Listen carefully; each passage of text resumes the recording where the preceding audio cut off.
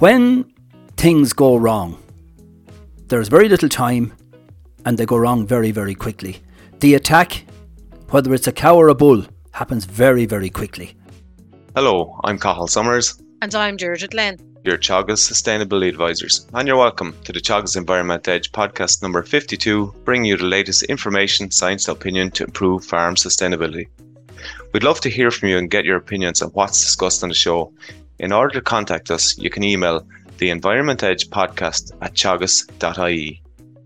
As of the 5th of January this year, 12 fatal farm workplace accidents were reported by the Health and Safety Authority in Ireland. Unfortunately, this accounts for 50% of all workplace fatalities in Ireland, making farming Ireland's most dangerous occupation. All farm accidents are tragic and have devastating effects on farming families. Telling his story of a fatal bull attack, James Murphy, farming in Kilkenny, joins us on the show.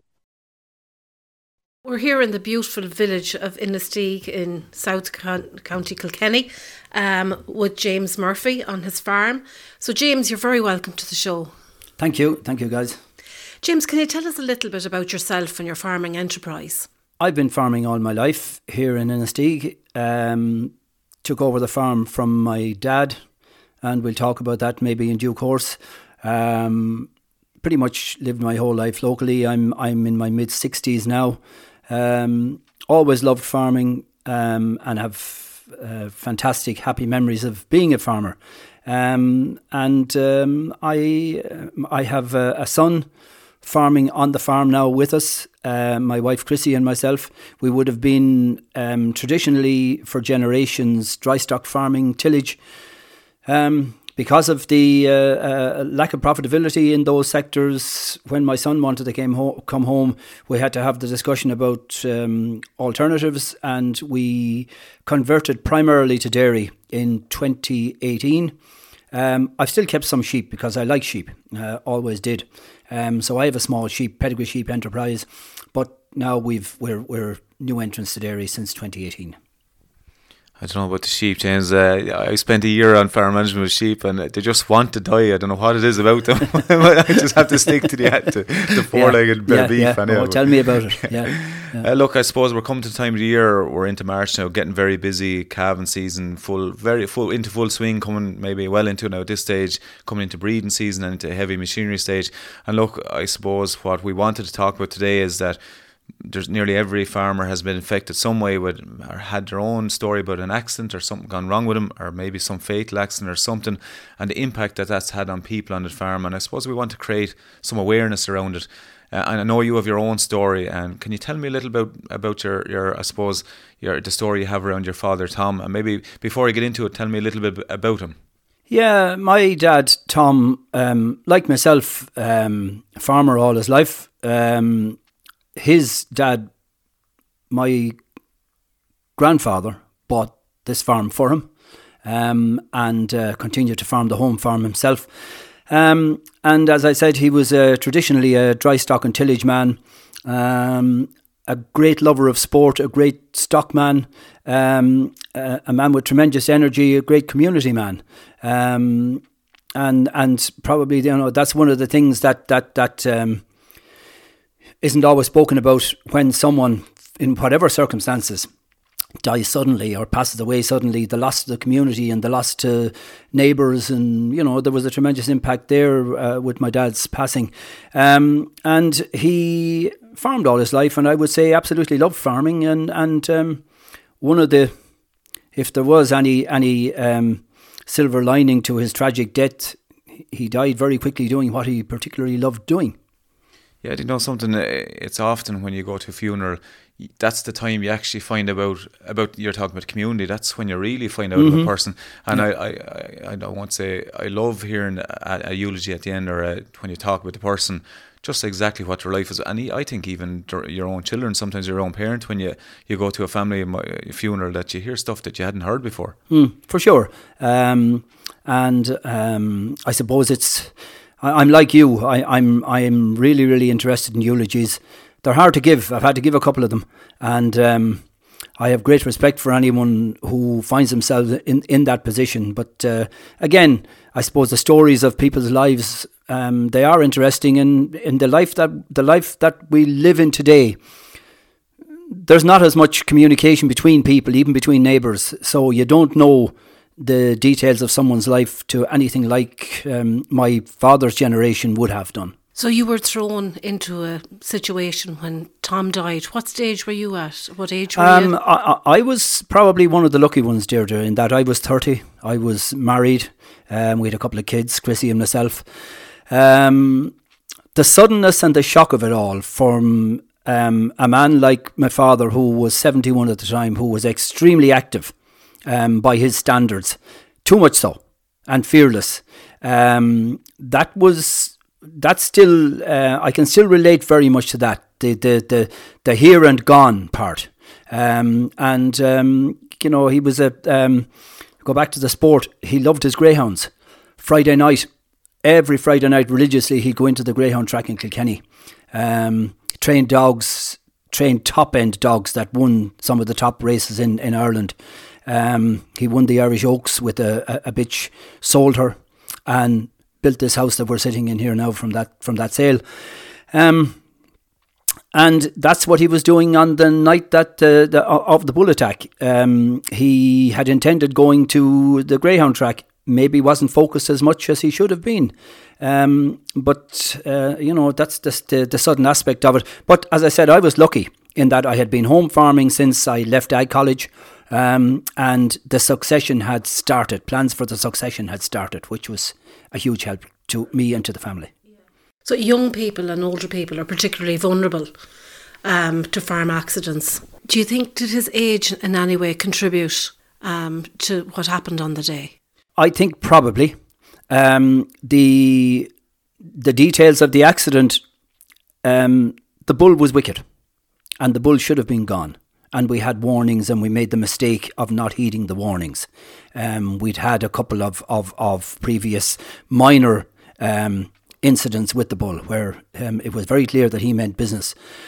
And on that day, when I actually found him, the bull we had a chain on the bull, and the bull had gotten caught in a skeoch. And my dad was at the base of the skeoch. He had obviously gone in to try and relieve the bull. And probably if he had been younger and more agile, he might have seen the bull coming and managed to scramble away and get away from the reach of the chain. I have to concur completely with the risk factor, and it's something that I myself have to deal with now, because I think one of the things older people in particular have difficulty dealing with is age. I still think that, well, Brian Cody is gone now, but I would have thought up until his retirement that in actual fact, if he was badly stuck someday for a cornerback, I could probably just about do a job for him in my early 60s. The gear in the boot of the car all the time, ready to go. Yeah, absolutely. But you tend to not be aware of your limitations. And I had a discussion with my sons there lately. They were just saying to me that they were a little bit uncomfortable with me tipping around the yard, doing a few things when they were feeding and scraping out and what have you with machinery. I didn't see any danger, and I was a little taken aback that they would see me as being maybe a risk or a threat. So I agree completely. And with little kids, we have an absolute responsibility to them. They don't see danger. And we've had some horrific instances down through the years of little kids going out to dad or going out to granddad on the farm and not coming back. The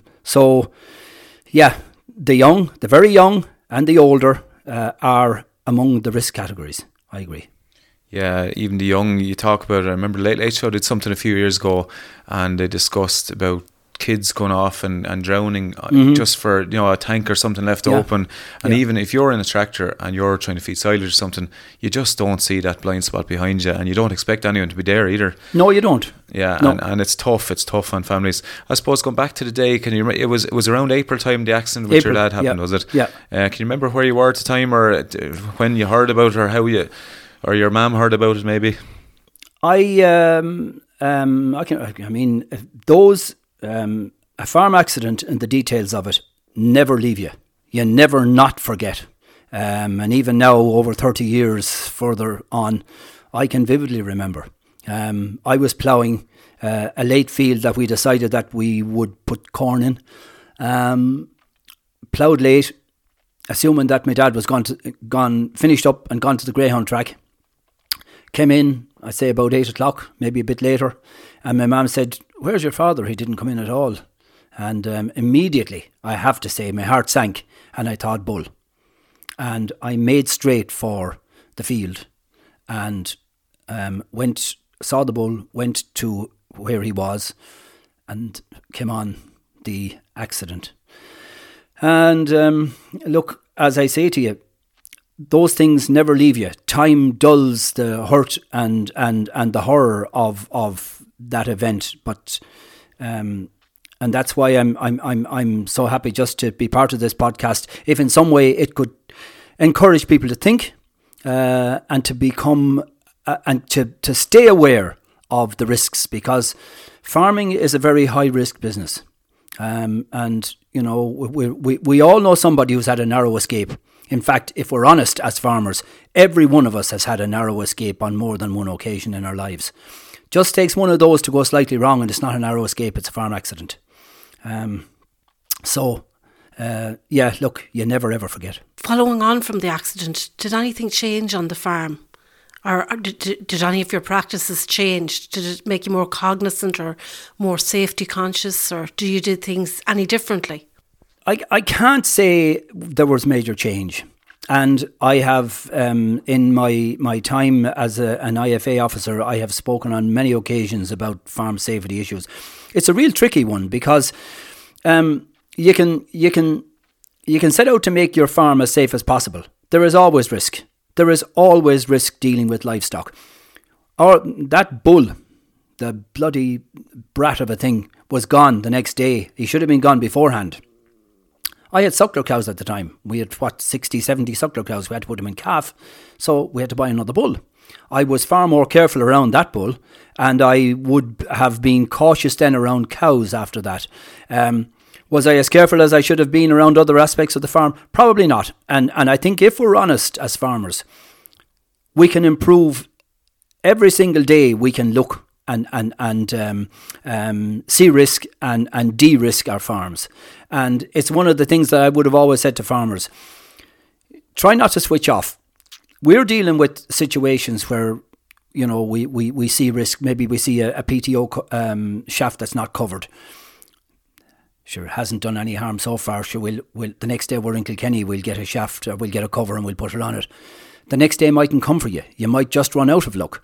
We become complacent with the risks that we see as being there. And that's one of the real challenges for the whole farm safety debate. When you're dealing with the issues every day, you do become complacent. And as more and more farmers find themselves maybe the only person working on the farm, that leads to a challenge. We spoke about the busy time of the year. Farmers tired from morning till night, waking up tired, going to bed exhausted. You're not as focused as you should be. So I think the important thing is to remind farmers to look for the risks and be aware of the risks in every situation, even if it's a cow calving. And I'm amazed when I see photographs of pieces on Twitter. I follow Twitter a little bit. Someone in with a cow, and she's obviously not that keen on him being in, or her being in, filming a newborn calf. And I'm thinking, get out of there. Use your head. But people don't think. And that's one of the challenges we face. You mentioned a good one there. I was on a suckler farmer the other day actually, and we're having the very same chat about that. You'd have the greatest pet of a cow of all time. The minute the calf is born, I know with sucklers and Friesian cows very different. The Friesians are a bit more used to being handled, but I remember, I suppose I was going from a Friesian background, and I remember working on a farm with sucklers. It's the only really near miss one that worried me, that the calf was very weak, wasn't getting up, wasn't sucking. So I said, right, I'm going to milk this cow out. I'll get some milk, I'll get some beastings into her suckler, and so I milked her away. Cow stood up for no problem, had her back of a gate, got the milk out, bucket. The minute I went to that calf, the cow nearly lifted the gate upside down and me with it. And I suppose you make a very valid point. That we're very tired at that stage because we're up calving, we're worn out, we're busy, we're flat out, but you can't switch off, and you certainly can't trust any animal. I think this is why it's so important to try and make the environment that we work in as farmers as safe as possible. When things go wrong, there's very little time, and they go wrong very, very quickly. The attack, whether it's a cow or a bull, happens very, very quickly. There isn't a lot of time. You're lucky to either get into a circular feeder or get out over a gate. You're unlucky, and you have a cow or a bull on top of you very quickly. When an accident happens with machinery, happens very, very quickly. So really, one of the best investments that you can make on your farm is putting measures in place to reduce the risk so you don't find yourself in that situation. The health and safety statement is a very good, it's something that farmers have to fill in. So it makes them, go through it bit by bit, looking at every element of the farm to see where is the risk, what can I put in place, and assess the farm. Do you think that we put enough cognizance on that? No, I think you're right. The health and safety statement was a no-brainer. It was an obvious thing for us to do. I mean, you have it in other workplaces, and it's taken very, very seriously. We had a farm fatality on this farm.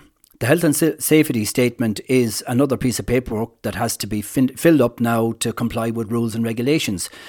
Do we sit down and discuss it as a family? No. Should we? Absolutely. I would have always believed that, and I mean, I'm only speaking about our own situation. I would hope that there are quite a lot of farm families that would take that statement very seriously and would analyse it and go around and check. My worry is that those people would be in the minority. I've always felt that at least once a year, whether it's on Health and Safety Day or Health and Safety Week or whatever, the whole family, from young to old, across the generations, and there might even be 2 or 3 houses involved in some cases, need to sit around the family table and talk about farm safety. And I think that's one thing that can maybe help with the young and the old, as well as with the main farmer on the day, because it's the main farmer that ultimately has the responsibility. But, it's important to let the kiddies start realising that there is a dangerous environment just the other side of that wall that they're not supposed to get over, or the other side of that gate that they're not supposed to open.